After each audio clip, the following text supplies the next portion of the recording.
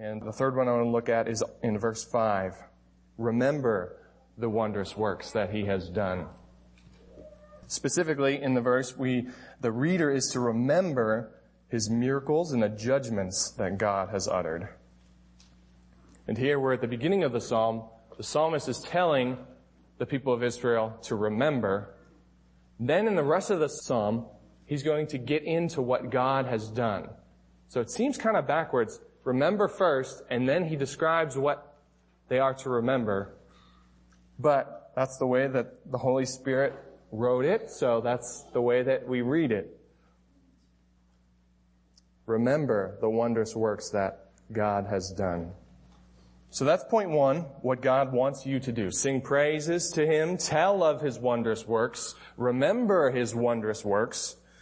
And before we move on, I'd love to point out that this is how our worship service is structured. If you think about it, we start off by singing, then we tell of God's wondrous works, and then we remember, Jeff just did it, and then we remember his works by praying about it and by talking with each other afterwards in the fellowship time. And we should be pleased to do these things for the Lord because the Lord is a caring God who keeps his covenant promises to his people. So let's look at the point 2 on your outline, what God did.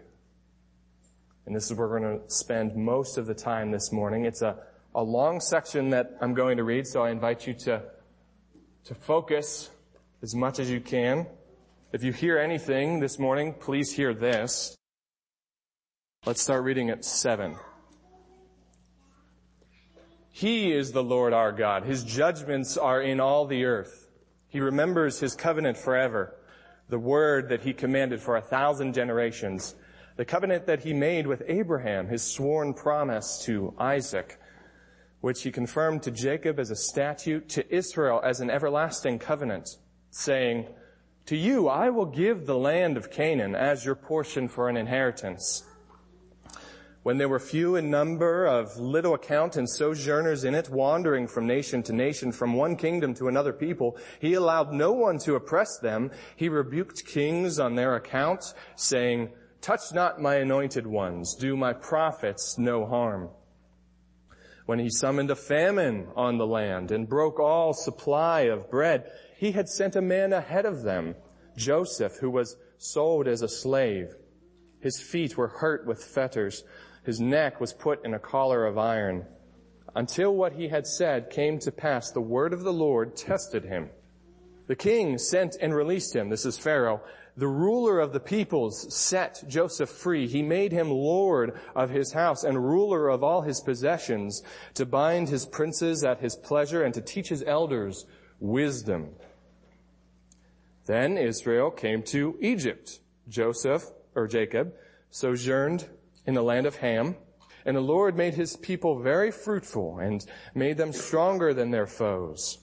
He turned their hearts to hate his people, to deal craftily with his servants.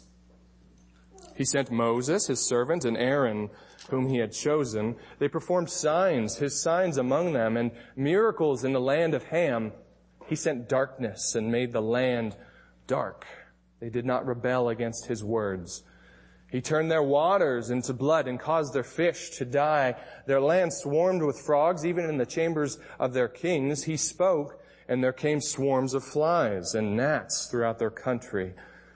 He gave them hail for rain and fiery lightning bolts throughout their land. He struck down their vines and fig trees and shattered the trees of their country. He spoke, and locusts came, young locusts without number, which devoured all the vegetation in their land and ate up the fruit of their ground. He struck down all the firstborn in their land, the first fruits of all their strength. Then he brought out Israel with silver and gold, and there was none among his tribes who stumbled. Egypt was glad when they departed, for dread of them had fallen upon Egypt. He spread a cloud for a covering and fire to give light by night, they asked, and he brought quail and gave them bread from heaven in abundance. He opened the rock, and water gushed out. It flowed through the desert like a river. For he remembered his holy promise and Abraham his servant. So he brought his people out with joy, his chosen ones with singing, and he gave them the lands of the nations, and they took possession of the fruit of the people's toil. We're going to say that last verse. So, a lot of text. If you paid attention, you notice that God is the primary actor. He. Look at how many he's litter your page. Most of this psalm is about what God did. And as I move forward, I'm going to highlight talk about the highlights of each little part, each stanza. In case you don't know what a stanza is a grouping of verses. It's the separation of paragraphs in poetry. And that's what we're dealing with here in the Psalms, poetry. So, for example, the first stanza, or the second one, is 7 through 11. Let's look at that one. In this stanza, we see God's covenant promise to his people. Verse 11. This is it. This is the promise that we're going to talk about all morning. Verse 11. To you I will give the land of Canaan as your portion for an inheritance. God saying to Israel, I will give you this land. This is the same covenant promise that he made to Abraham and that was passed down to Isaac and Jacob. And we know that God will remember his promise. Verse 8. He remembers his covenant forever. So that's the promise. Israel, I will give you the land. Let's look at the next one. 12 through 15. We see that God protects Israel from other nations so that they may eventually inherit the promised land, so that God may stay good on his word. Verse 13 says that while they were wandering from nation to nation, God allowed no one to oppress them.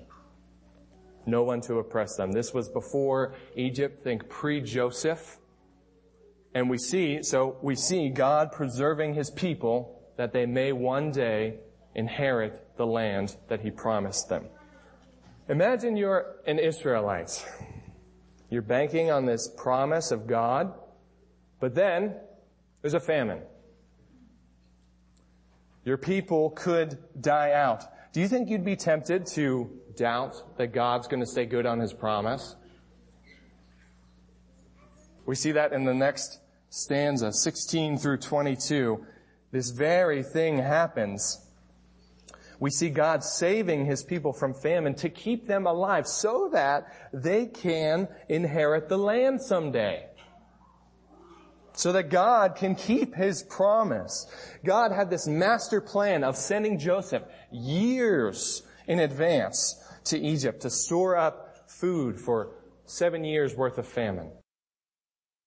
And in case you want to read it, it's Genesis 37 through the end of Genesis. Here's the point though.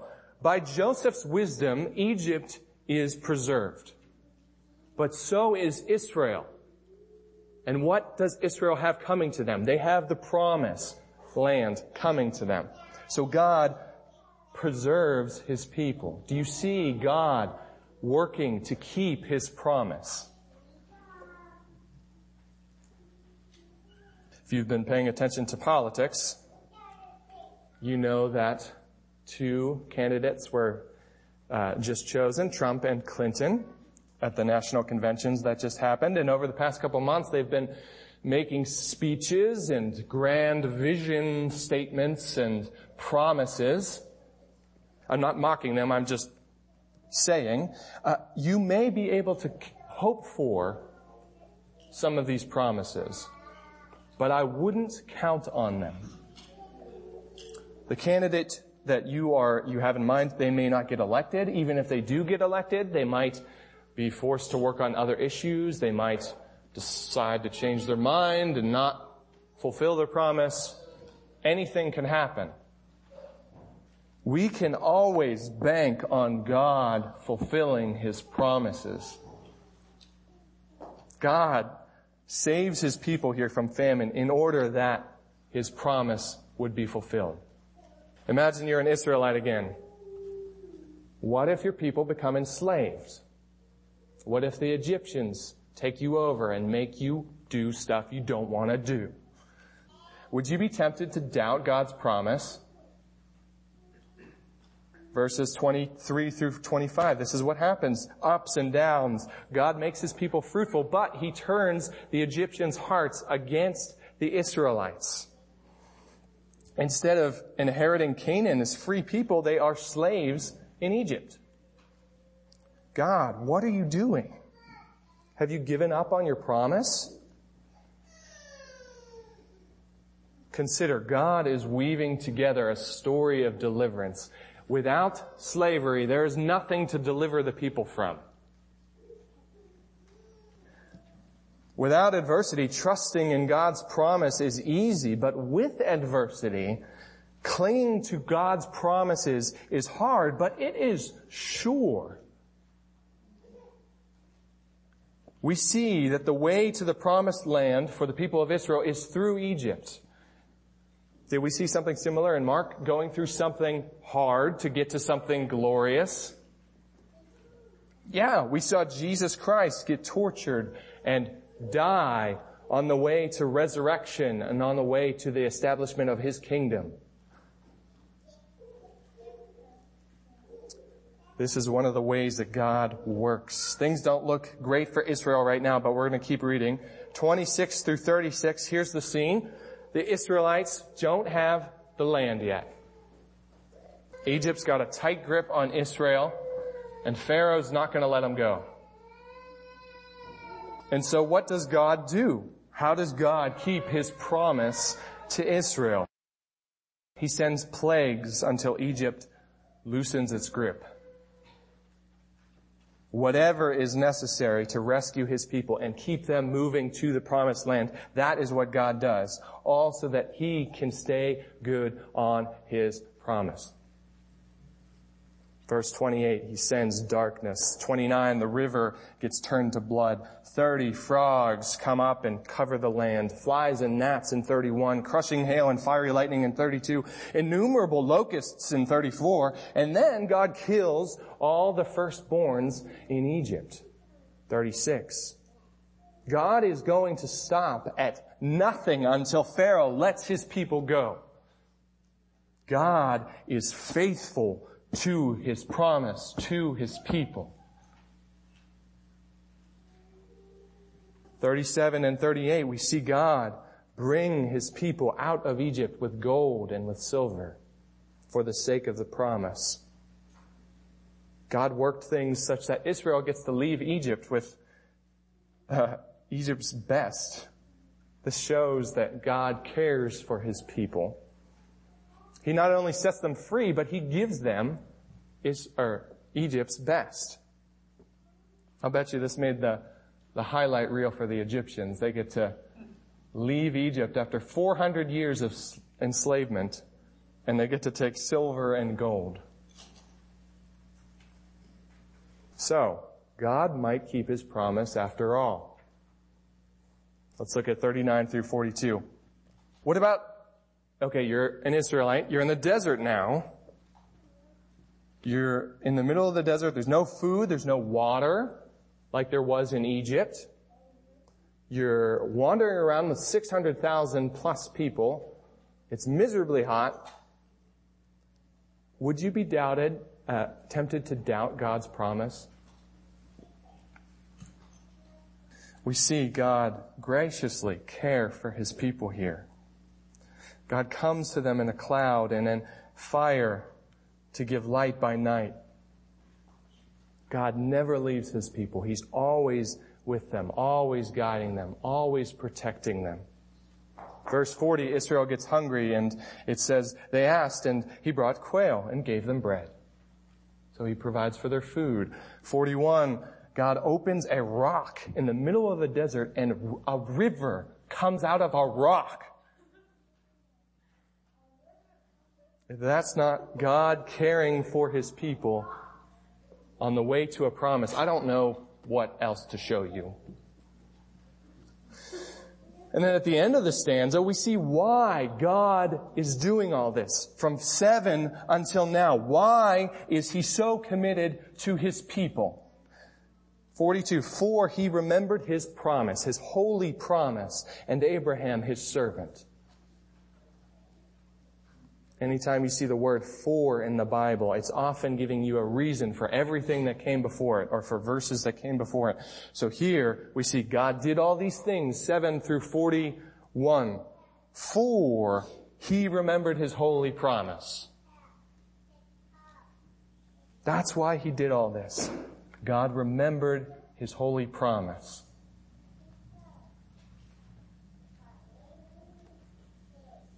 If you're an Israelite, you might be getting impatient. It's been a while. You all have been listening to me for a while on this point. The promise is not fulfilled yet. Ryan Schreckengast shared this with me, and he said that it would be okay to share. Sometimes Ryan's toddler, Aiden, wants blueberry pancakes. And so he says, blueberry pancakes. And Ryan, being the loving father that he is, starts to make blueberry pancakes for Aiden. And partially through the way of cooking, Aiden will say, blueberry pancakes. He gets impatient. And Ryan, of course, is like, they're coming, bud. They're not done yet. Be patient. God fulfills his promises, but he does so on his own time. The blueberry pancakes are coming. 43 through 44, we see the fulfillment. We see the blueberry pancakes. It says, so he brought his people out with joy, his chosen ones with singing, and he gave them the land of the nations. When it says the land of the nations, that is Canaan. That is the promised land. The land of the Canaanites, the Hittites, the Amorites, the Perizzites, the Hivites, the Jebusites, the land of the nations. Finally, Israel has gotten the land. After all those verses, the promise has been fulfilled. God was faithful to his promise. To wrap up this point, consider, is this covenant promise just about land? Or is there something else going on? As I mentioned, I've been reading a lot through Exodus over the past couple of weeks. A major theme in Exodus is God coming to dwell with his people. And in keeping this promise to his people in Psalm 105, God is giving them more than just land. God is giving them himself. God will come and dwell in this land. This is the land that will become Israel, just like it is Israel today. In this land, the establishment of the Holy Temple happens, and prophets come, and they tell of a coming Messiah in this land. In this land, Jesus would come to dwell and die in this land, that man might have hope of being reconciled to God. This is about much more than land. The Lord is a caring God who keeps his covenant promises to his people. That was what God did. Let's look at the last point on your outline. Very brief look at why God did it. Verse 45. That they might keep his statutes and observe his laws. Praise the Lord. Here we see the end of a purpose statement. That they might keep his statutes. God kept his promises. He gave them the land that they might obey him. A way to sum it up is God's people are delivered and given the promised land because God remembered his promise so that they might obey him. That's why God did it. And why wouldn't you want to obey a God like this? This is a caring God who keeps his promises to you. The Lord is a caring God who keeps his promises. Let's consider some application as we close. Here are some for you to consider. Remember what God has done. Think on what God has done in your life. Think about how He has been faithful to you. If that doesn't work, another option is to read a psalm like this or read Exodus. Read about the wondrous works that God has done. The God of Exodus is not old. He's not tired. The same God who worked these wonders in Egypt thousands of years ago, He's the same God that's guiding you and me today.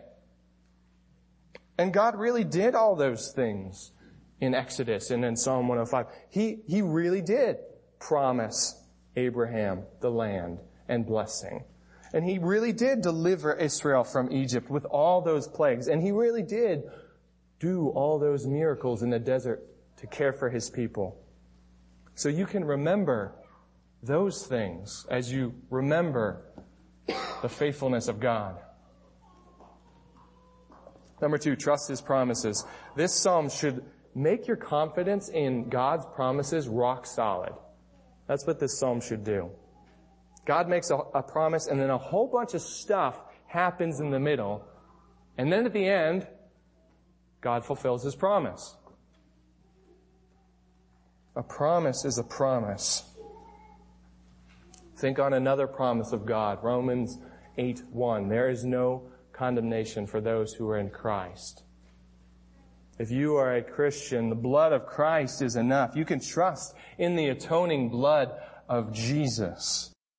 You're not going to get to Judgment Day and have God say, well, I changed my mind. You're not getting in after all. That's not going to happen. No, the promise of Jesus' blood is sure. You will inherit heaven if you have Jesus. If you are a Christian, you have this hope, this promise.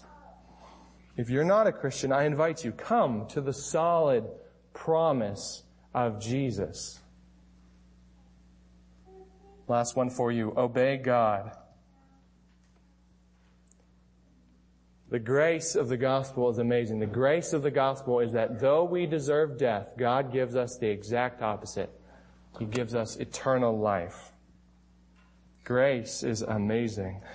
Continuing on though, once we're saved, God has saved us in the grace of Christ that we might grow in holiness here on earth. That we might obey His laws. God gave Israel the land that they might obey Him. And so the application here is obey God. Don't be afraid to be excited for holiness, to be zealous for holiness. If you understand the grace of the gospel and the land that you've been given in Christ, you will be happy to be holy. Children, this means that because Jesus loves you and saved you, you get to obey Jesus by obeying your parents. That is a reaction to the gospel of Christ. In closing, the Lord is a caring God who keeps His covenant promises to His people. He cared enough about us to send Christ and deliver us from slavery to sin. We were in bondage, not of fetters and collars, but of sin and selfish will. And God in His mercy has kept His promise to deliver us from that. He kept His promise to Israel by giving them the land, and we will inherit the land of heaven because of the shed blood of Jesus. And that's a promise you can count on. So let's pray and sing about the Lord's promises to us. Father, we give You praise and thanks. We have great hope in Your promises. We can count on them. We can bank on them. Your character is perfect, Lord. We pray that as life goes on, that we would be excited to hope in Your promises. God, give us faith to cling to Your promises, the greatest of which is Christ Jesus. We pray in His name. Amen.